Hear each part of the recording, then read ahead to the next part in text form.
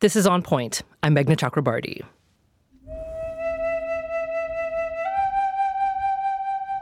At the first treatment, I would bring all of the instruments I could carry. So I had a Native American flute. I had a ukulele.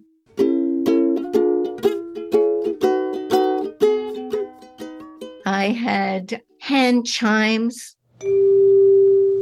that create a very resonant sound in this very bright steel glass environment in the chemotherapy unit. The chemo unit is at the Center for Integrative Therapies at Boston's Dana-Farber Cancer Institute. The patient Suzanne Hanser was working with had metastatic breast cancer.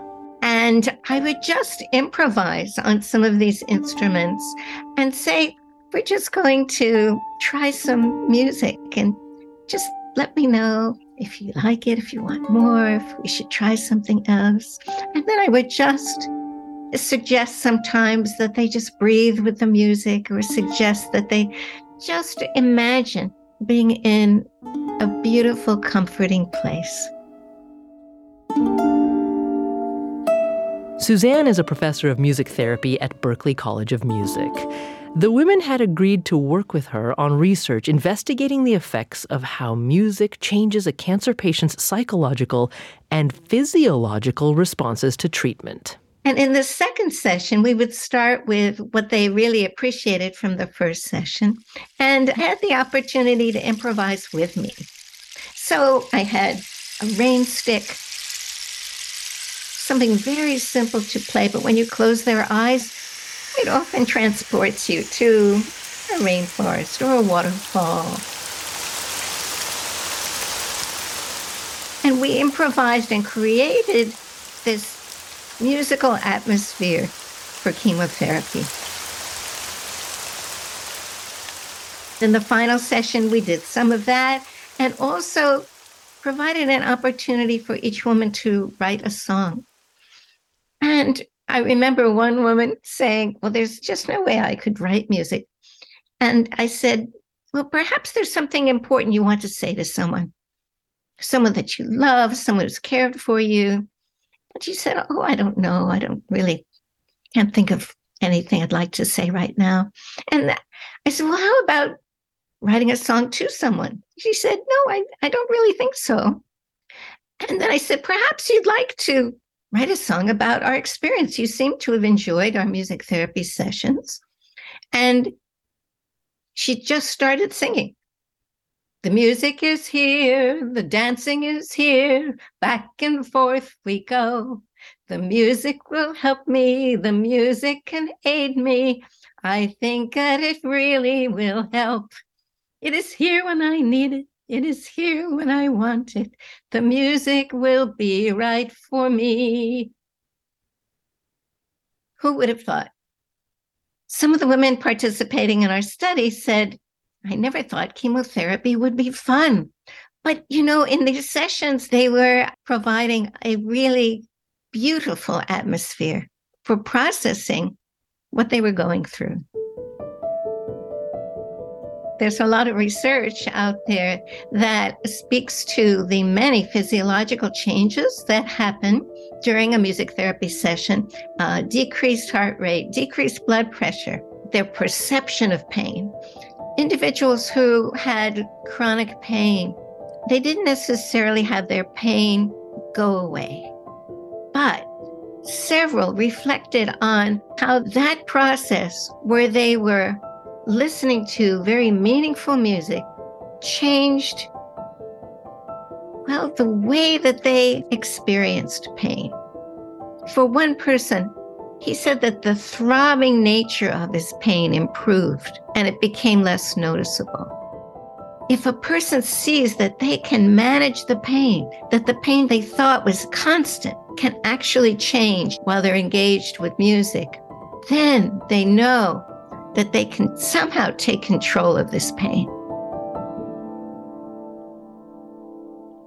Everyone can probably find a piece of music that they love.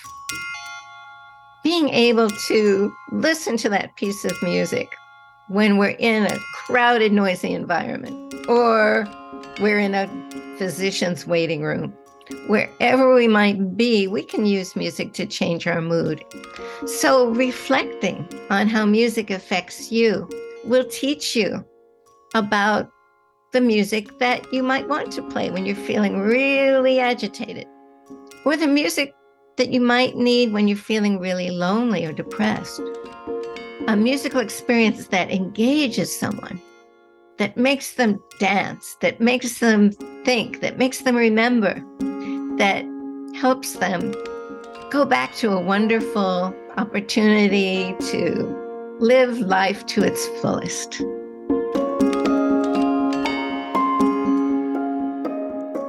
That's Suzanne Hanser, professor of music therapy at Berklee College of Music, who helped establish the music therapy program at the Zakim Center for Integrative Therapies at Dana-Farber Cancer Institute. So, can music help heal the body as much as it can heal the soul? That's what we're going to take a look at today. And joining us now to help us with that is Psyche Loui. She's the director of the Music Imaging and Neural Dynamics Laboratory, or the MIND Lab, at Northeastern University, and also a associate professor of creativity and creative practice there. Professor Loui, welcome to On Point. Thank you for having me. So, first of all, I find that everyone who comes into this area of research has a very interesting story about what drew them to it. So how did you first get involved in the idea of music and not just the mind, but the body?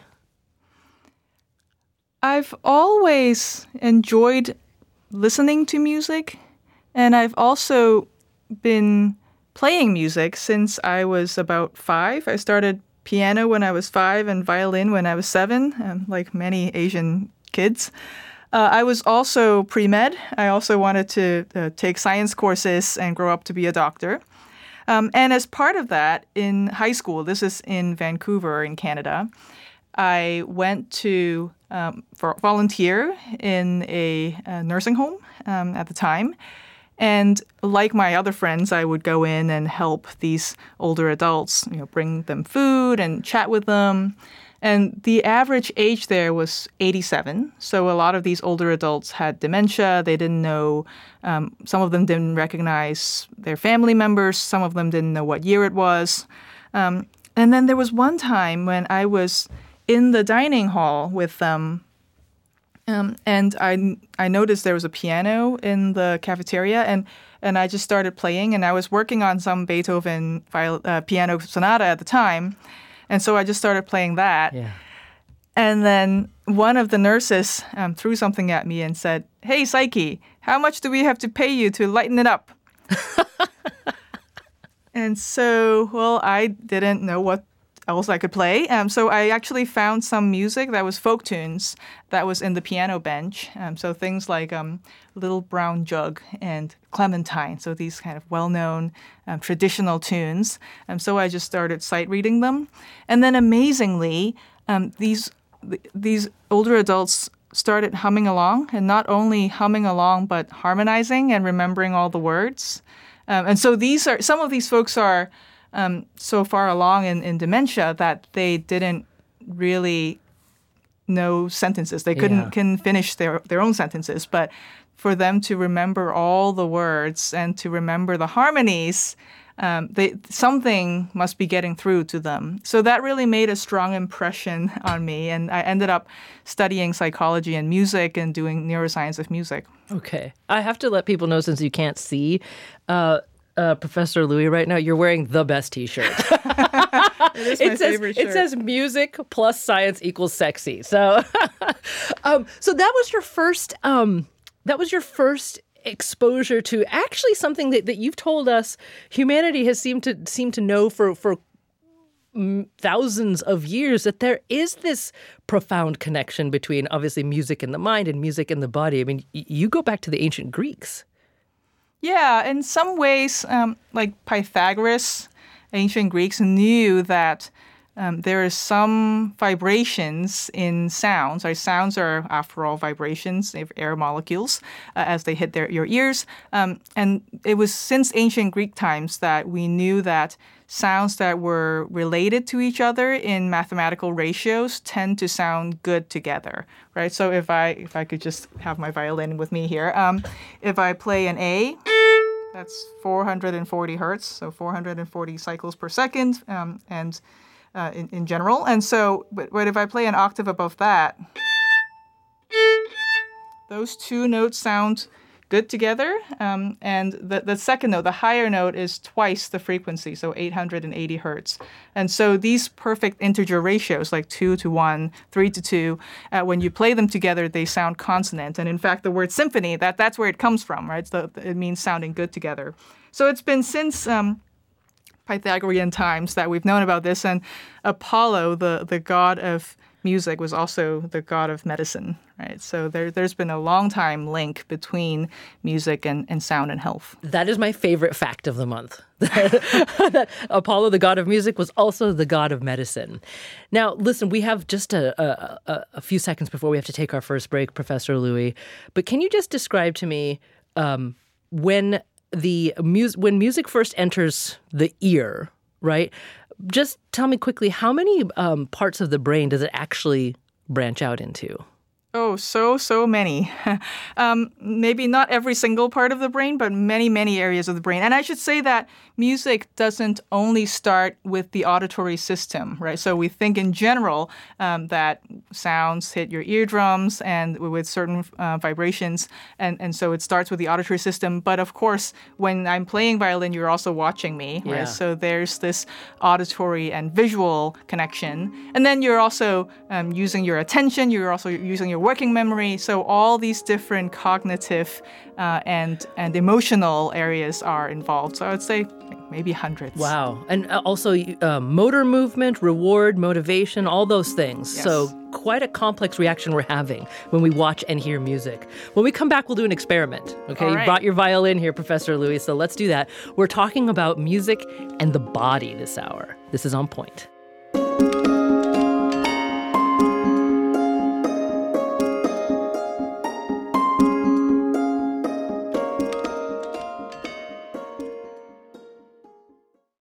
Support for the On Point podcast comes from Indeed.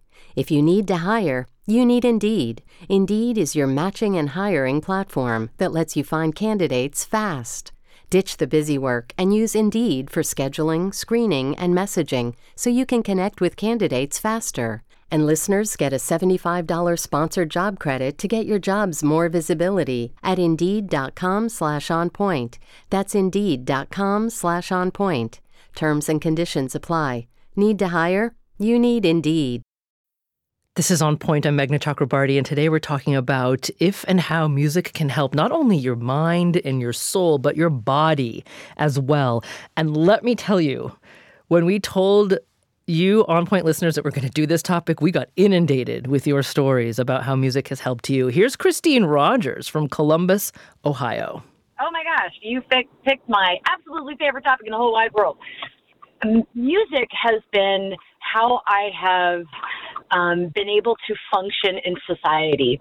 It's stayed with me, whether it was the Red Hot Chili Peppers Stadium Arcadium album and Coldplay's X and Y in 2005 and 6 that got me through the first stages of recovery from an eating disorder, to the Bach Brandenburg concertos that just are my go-to when I'm feeling nostalgic or missing family. So that's Christine in Columbus, Ohio. Richard also called us from Shenandoah County, Virginia. And he had quite a story. Earlier this year, his best friend, a police officer, was killed in the line of duty. And Richard's friend had been married only a few months. So one night, after a church vigil, his friend's widow called him and said, "I can't sleep." And I said, "I don't know how you can sleep. I can barely sleep." So I sang her the first verse of Garth Brooks' song, "The Dance." And within a few moments, I heard her sleeping. So that was definitely a benefit from being able to sing a nice song, you know. It's Richard from Shenandoah County, Virginia. Professor Psyche Louie is with us today. She's director of the Music, Imaging, and Neural Dynamics Laboratory, or the Mind Lab, at Northeastern University. And Professor Louie, you were nodding there when you heard Richard say that just singing that one verse from Garth Brooks helped his grieving friend fall asleep. Why were you nodding? I think there's something about music that can relax and also reduce agitation. We actually had a former participant in my studies who had lost her mother, and she was grieving for her mother. And in doing so, she sought out some brain stimulation treatment, actually. And she actually was quite sad to report that after receiving the brain stimulation, she no longer felt the emotions that she used to feel for music. And so there's something about that intrinsic connections between music and the reward system that I think is valuable and treasured in pretty much every human society. Right. And the example of helping fall asleep also, even in the midst of grief, was quite powerful to me, because clearly there's, like you said, reduction of agitation, some kind of physical relaxation, and just the ability for whatever the brain needs to do to fall asleep. And it was brought about by one verse of a Garth Brooks song. Well, as I mentioned, you have brought your violin here into the studio, and I'd love to just basically do a live experiment about what music can do to the brain. Okay, experiment in quotes. So, do you have a couple of tunes that you have as an example of how different types of music produce different responses?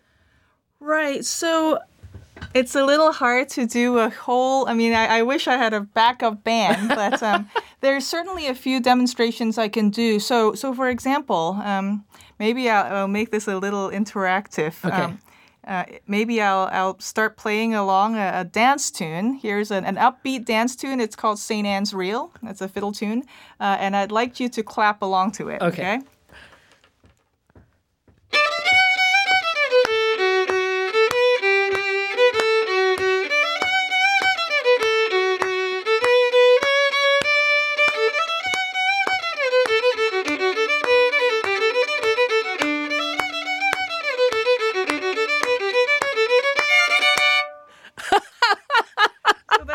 Fun. I hope I stayed on beat. I didn't throw you off, did I? Yeah, absolutely. You stayed on beat, right?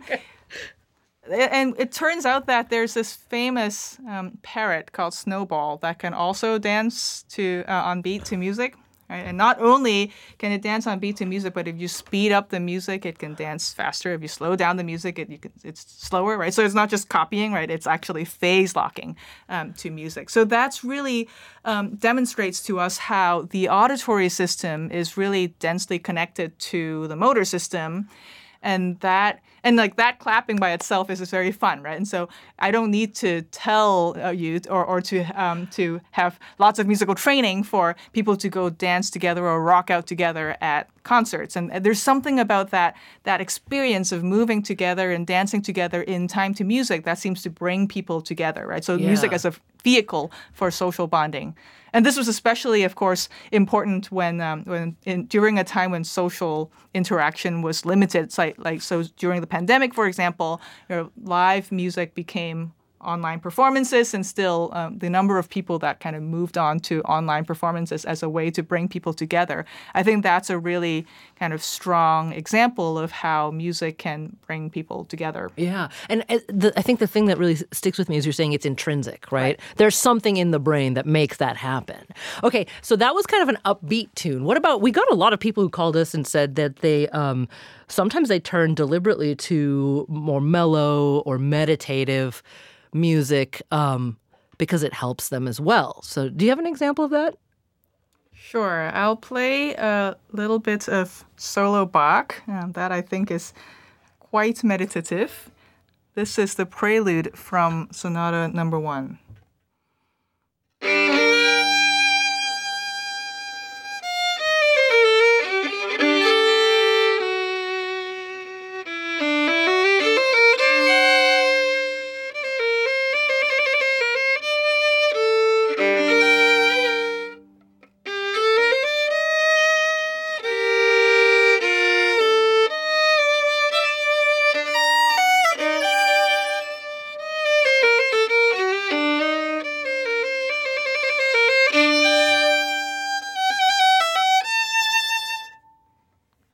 So that's a slower and more reflective tune. I think there's something about the solo violin that can be especially introspective as well. And of course, Bach wrote so many tunes, some of which are originally dance tunes.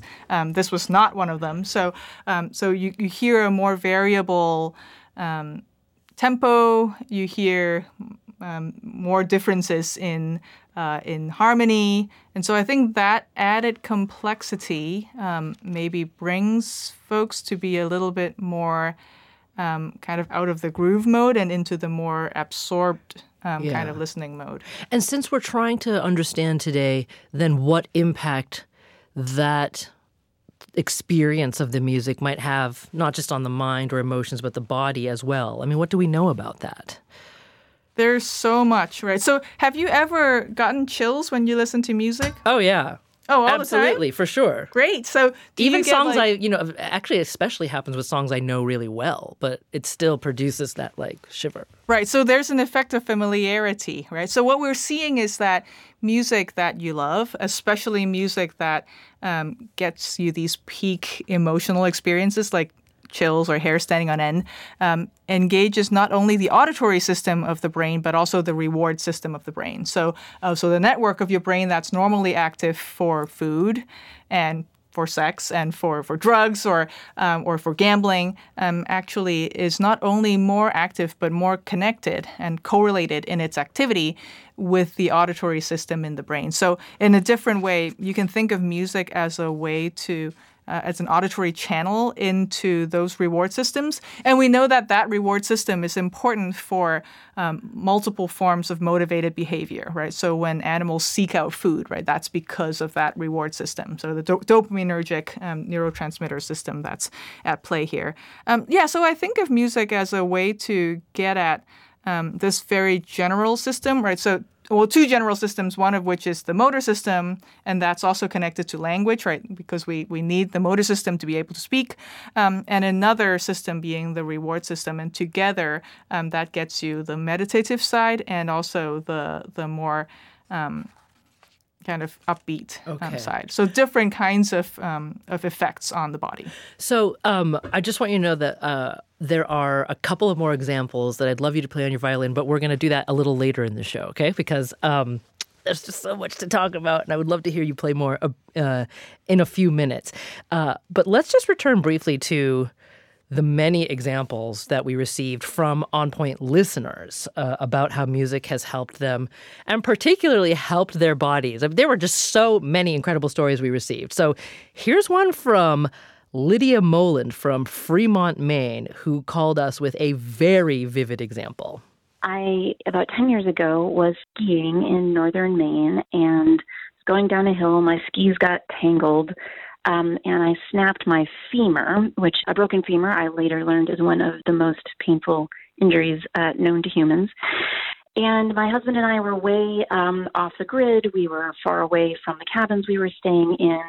And so he had to ski for help to try to rescue me. Well, Lydia understandably got scared, both because of the pain she was experiencing and because her body was starting to get very cold.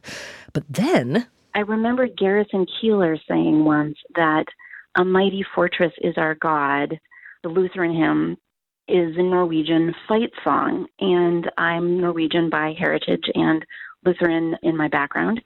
And so I lay there in the snow with my broken femur and started singing A Mighty Fortress is Our God at the top of my lungs. A mighty fortress is our God, our Lord never failing. Our helper, he with us, our mortal is prevailing. And when I got tired of that, I sang every other song I could think of. And when help finally arrived, everyone was shocked at how conscious and coherent and calm I was.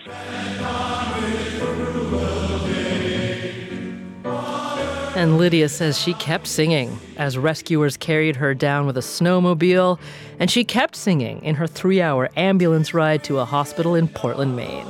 they were incredulous how little morphine I had used. And I give singing and music credit for that. Singing kept me warm and distracted. It made me feel less alone as I lay there in the snow by myself.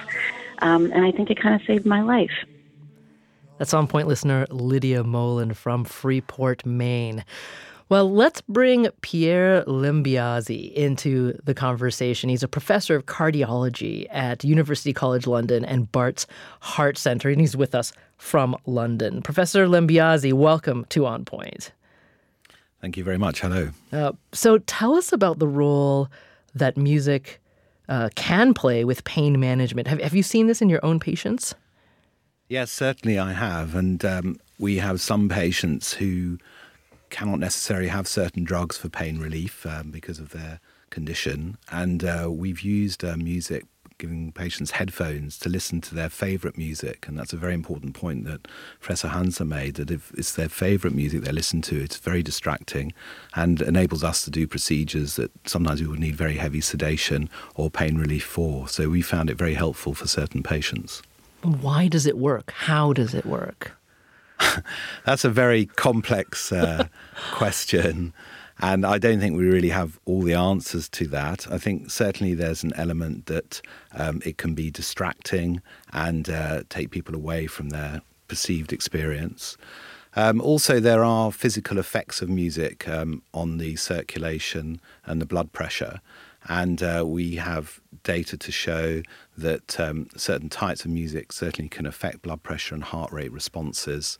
And if the music is slowing the heart rate, there can be reductions in blood pressure and levels of stress in these individuals or in everybody, really.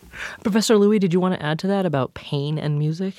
Yeah, I think part of what struck me about that Mighty Fortress is Our God is what a large backing choir there was in that performance. And I think, going back to this idea that music is important for social bonding, this feeling that somebody is going through it with you is also, I think, important for many reasons, including pain reduction. And so I think that's part of, that's one thing. Another thing that Pierre said that was very striking is, that you see that music can reduce blood pressure and heart rate. And I would add that we're seeing that the insula, which is an area in the brain that has dense connections towards the vagus nerve and therefore towards the peripheral nervous system, turns out to be part of this chills response as well, right? So when you're listening to music that you really love and you're getting a strong emotional experience to it, the auditory cortex is connecting through the insula to other areas of the reward system. So I think that kind of heart-brain-body connection is really tapped into by musical sounds, and especially music that we choose to listen to because of that added effect of familiarity. Well, Professor Limbiazzi, I mean, you're a professor of cardiology specifically at UCL. Can you tell us just a little bit more about the kinds of experiments or research that you've done regarding music and heart health? Right. So we've studied a number of aspects. We started out actually by looking at the effects of mental stress on the heart. And we've done studies where we've played films to patients and also looked at asking them very difficult and awkward questions to put them under stress and shown stress effects on the heart. With regard to music, often if you play a film and you remove the music from the film, you get a very, very different flattened response. So the music itself is influencing the electrical behavior of the heart in a particular scene that might be perceived as a very stressful scene. But in the absence of the music, it's gone. This is what, for example, Alfred Hitchcock was very effective at using violins, for example, in his movies to put individuals on edge. So the music itself is influencing the electrical behavior of the heart. That is remarkable. So Professor Pierre Limbiazzi and Professor Psyche Louie, hang on for just a minute. We will come back shortly and talk more about music and the body. And I'd love to hear from both of you sort of what lessons people can take from this conversation in their own lives as they seek to use music to heal themselves. So we'll talk about that in a minute. This is On Point.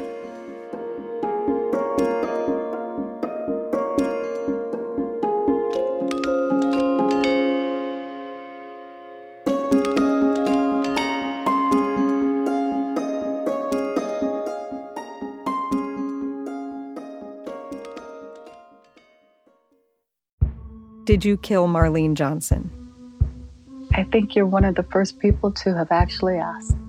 From WBUR and ZSP Media, this is Beyond All Repair, a new podcast about an unsolved murder that will leave you questioning everything. Somebody should be in jail for murdering my sister. A woman who's never been believed. As long as they think I have done this, then they're not looking for who actually did this. And that's what makes it a cold case. No, it's a botched case. And a search for the truth, once and for all. Wow, it just gets more interesting. Beyond All Repair. Listen and follow wherever you get your podcasts. Be careful. You're digging in a place that's been very peaceful for a while. Do it anyway. Dig.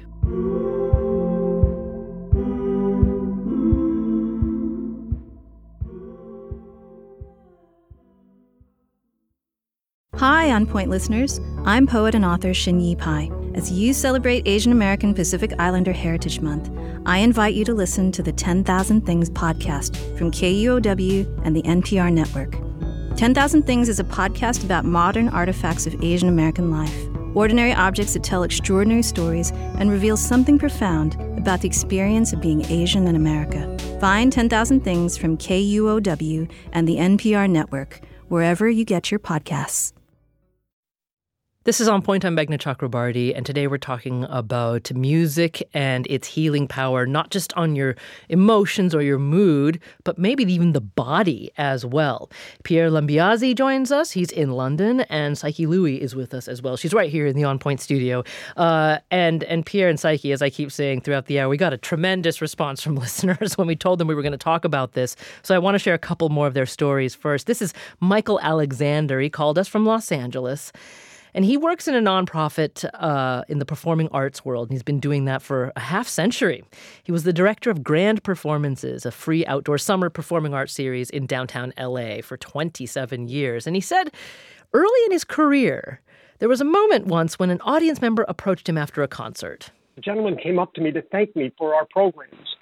He proceeded to tell me that he had been homeless for 63 days. He had a heart attack and had been hospitalized. He had no health insurance and therefore lost his home and his car. He said he had set 2 sets of clothes, and these were the good ones.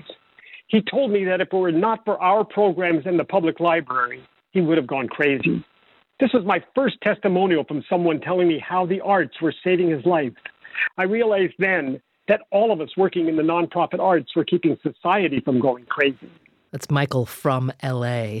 Here's Molly Spell from Richmond, Virginia, who told us that every time she listens to Clair de Lune on the piano, it makes her feel wonderfully sad. It's been a song that I go to when I just need to embrace feeling sad. A few months ago, I lost a dear pet and finally laid her to rest the other day and just wanted to sort of get in touch with my feelings. And so I put on Clair de Lune and I had a really good cry, and it just sort of centered me.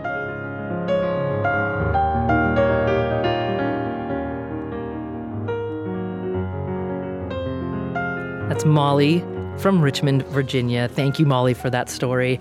Professor Louie, I have to say, we have very keen listeners in the On Point audience, and Sue Torrey wrote in on Facebook regarding the reel that you were playing earlier and that I was clapping to. Yes. And Sue says, Meghna! Exclamation point! You were clapping on 1 and 3. That's okay for a traditional reel, but uncool otherwise. Please ask Professor Louie about the difference between clapping on 1 and 3 versus 2 and 4. Oh, that's so fun. Right, and I think there's something about you're supposed to clap on the backbeat, right? I mean, this idea of playing on the backbeat, that's playing with your expectations. And I think that gets into why people love groovy music so much, right? With this idea that, if I got a groove, then I'm having a better day already. And so let's do a little demo, right? Okay. So Billie Jean? Yeah, of course. That song. Yeah. So 1, 2, 3, 4.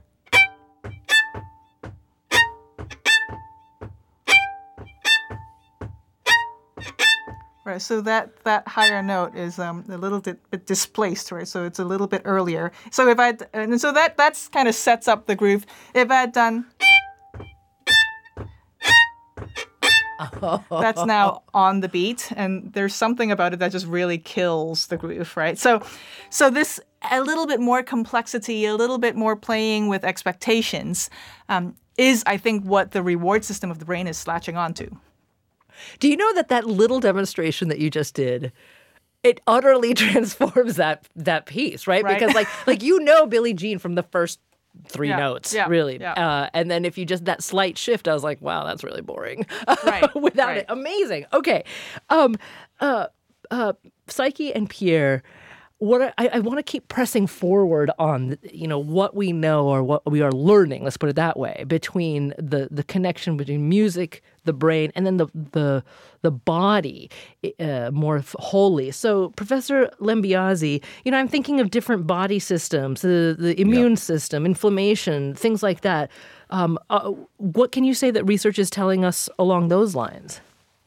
Well, I can start with things that are much easier for us to measure. So, for example, with the cardiovascular system, there's very, very good work that's shown that certain types of music or certain operatic arias, for example, Nessun Dorma, they have a frequency of 6 cycles per minute. And when individuals listen to that, there's an entrainment that happens. There's an alignment that occurs between the blood pressure and the heart rate. So there are natural biorhythms of fluctuations in blood pressure called Maya waves. They're the same cycle, the same frequency as, for example, Nessun Dorma. And it's this alignment that is thought to result in people appreciating the music more and getting this and really getting an emotional response with the music. No, I was just going to quickly yes. jump in here. Forgive the interruption, Professor, but sure. It just occurred to me that we're referencing a lot of Western music, but of course, music is a totally universal thing to humanity. Mm-hmm. So we see these similar patterns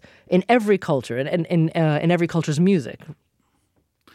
Yeah, I think it's a fundamental aspect that we all have the same physiology. Yes, and there are natural cycles in the brain and in the nervous system, which it becomes. You wonder whether the original composers of the music that we listen to way back, hundreds of thousands of years ago, were detecting these natural cycles within their own physiology and then reflecting that in the music they created.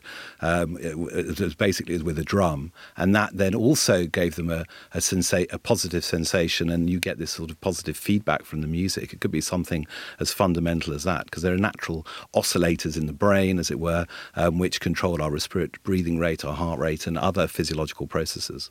Professor Louis? Yeah, I definitely agree that there's oscillations and entrainment going on. And I would add that it's not only in the heart, but brain waves or neurons, the way that neurons communicate with each other to enable behavior, that hinges on different frequencies of these rhythmic entrainment, rhythmic brain waves that are in tune with each other. So maybe one thing that music does is it tunes your brain waves and it tunes your body towards certain frequencies that might be important for brain health. And we know that, for example, in neurodegenerative disorders like Alzheimer's disease, there's a desynchronization or disruption of this rhythmic activity of the brain. So if we can use music to retrain or retune those desynchronized activities, then we might be able to use music for specifically tailored good.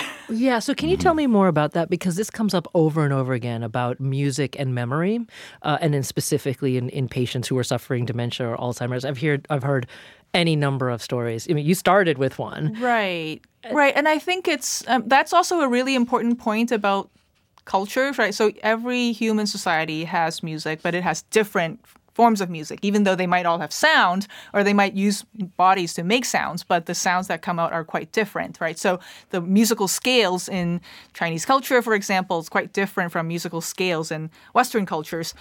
But I think what the brain is able to do, right, regardless of culture, is form expectations for the sounds that are common in your culture. So in a way, the culture is a kind of filter. And I think that there are certain times during your lifespan, like let's say during adolescence, when music is especially rewarding, right? So if you ask an older adult, think about music in your life that has been especially important for you, chances are they'll bring up something from their adolescence. So there's something about music forming those autobiographical associations, and then that engages the reward system as well. So I think that's why when we're designing music-based interventions for Alzheimer's disease or for neurodegenerative disorders more generally, it's important to let participants choose their own music, and also to think through a tailored experience, to think through what exactly it's doing, how it's targeting the nervous system and the body more generally. I see. Professor Lembiazi, tell me more then. We talked about some things that we can more easily measure in the body as it responds to music. Are there other systems that we have seen that music is having an impact on? Well, if you certainly can measure, the things that we can measure are pretty crude, really. So you can measure skin conducticity, which is a measure of sweating and the blood flow within the skin. You can also measure blood flow in the brain. So there's evidence that in time, with changes in blood pressure which occur, you can also measure changes in cerebral blood flow which correlate with the effects on blood pressure. So there are some simple things that we can measure that align with these responses to the music. When you ask about immunity and whether your immune system is affected by music, there's very early data to suggest that the vagus nerve influences the immune system as well. And also there could be effects that we're not even really touching upon yet that could be influenced by music as well through the autonomic nervous system, which supplies which regulates the whole body at a subconscious level. The vagus nerve, remind me what that is. There are two types of nerves. One's with adrenaline. That's called the adrenergic system. That's why your heart rate goes faster in a fight or flight response. And the vagus, which slows the heart down. It's a relaxing nerve, as it were, for the circulation and for the gut and other organ systems. And it has an important effect on even the triggering of heart rhythm disorders, for example, which is our field. If people who faint frequently, they have a very strong, we call it a vagal response, a vasovagal faint, when that reflex is much too strong and they faint much more easily. And that's due to this increased activity of the vagus nerve. And actually, there are a large number of ganglia nerves around the heart, which we're starting to target for treatment to prevent dangerous heart rhythms or even to treat recurrent fainting. Wow. So I want to ask about if there's another side to the coin here, right? Because we've been talking about the positive impacts of music here. Professor Louis, can certain types of music or notes or rhythms or tones, have a negative impact, if that's even sort of a way of looking at it? Well, I guess if it's too loud, then it could blow out your ears and it would hurt your auditory system. But there are some folks that, think maybe use music in an unhealthy way. So, for example, you're using music to regulate, or instead of regulating a mood change, kind of using it to stay in an unhealthy ruminative state. So we have some survey scales to look at that, the healthy versus unhealthy music use scale. But I would say in general, music, because it is engaging so many different areas of the brain, and it is a reward seeking, right? So looking for music in itself is something that's kind of a proactive and activity that gives you this sense of agency, which is helpful for many different kinds of motivated behavior. I think just the act of looking for music to listen to and then listening to it and kind of entraining to it, clapping along and singing along is generally useful for health and for well-being and quality of life. Well, Professor Limbiazi, it occurs to me then, is there a role for music, or could music be a tool, an additional tool for physiological healing, maybe in areas where traditional medicine sort of runs up against some obstacles? Yeah, I think there's definitely a window and an opportunity to utilize music for therapy, and we're starting to see that, as you've heard some examples already from patients and from Prof. Louis to do with treating anxiety, dementia, and also the issue is, how do you actually tailor the music? And you've heard already, it's the music that you like and the music you appreciate. And we're working on using an app that maybe gives you some information, some feedback about how the music, at least from the cardiovascular point of view, is influencing your heart and your circulation, to see whether we can find pieces of music for patients to see if it can improve their blood pressure, can be used as a therapy independent of drugs, but in a very, very tailored way. And that's work I'm doing with Elaine Chu, who's one of my colleagues working in this area. So I think there is an opportunity to utilize it on a number of aspects of medicine. It's just, how do you get a precise, measurable response, which is what we need in medicine to prove efficacy, to prove a real effect, rather than the placebo effect. Yeah, and Professor Louis, I understand you're also working on how to tailor music, and not just the sound, but the entire experience of music for individual patients? Yeah, we're interested in this idea of neural entrainment and how that music can be used to retune those disrupted brain rhythms in Alzheimer's disease. So one thing we are doing is working with a startup company called Oscillo Biosciences. We're adding lights as a light show to music, and the lights, you can use them to flicker in time to music. So think of your Christmas lights, right? Very seasonally appropriate. Christmas lights that are flickering in time to music. If you add an additional layer of frequencies to it, then that can be additionally used to stimulate the brain, maybe in frequencies that are disrupted or impaired in Alzheimer's disease. So I'm thinking of that as a way to tailor the experience of music in a way that would be helpful for specifically targeted disrupted brain networks. Okay. Wow. Well, we're wrapping up the conversation now, and I have one last question for both of you. And Professor Limbiazi, I'll start with you. Name one piece of music that you turn to when you just want to effect some kind of physical change in your own body. I did think about this before, just as I sat down here today, and there are a few pieces of music I particularly like, usually just to wake me up, as it were, or get me going. And I like U2, the band U2. So, for example, New Year's Day, for example, is a particularly motivating, energetic tune that I like. And so I'll use that if I'm going out on a bike ride, for example, or I need to G myself up. Okay. And Professor Louis, same question to you. For me, Rachmaninoff Piano Concerto No. 2, second movement. That always makes my heart beat faster. Well, Psyche Louis is director of the Music Imaging and Neural Dynamics Laboratory, or the Mind Lab, at Northeastern University. Professor Louis, thank you so much for coming in today and for bringing your violin as well. Thank you for having me. And Pierre Limbiazi, professor of cardiology at University College London and Bart's Heart Center. Professor Limbiazi, thank you so much as well. Thank you. I'm Meghna Chakrabarti. This is On Point.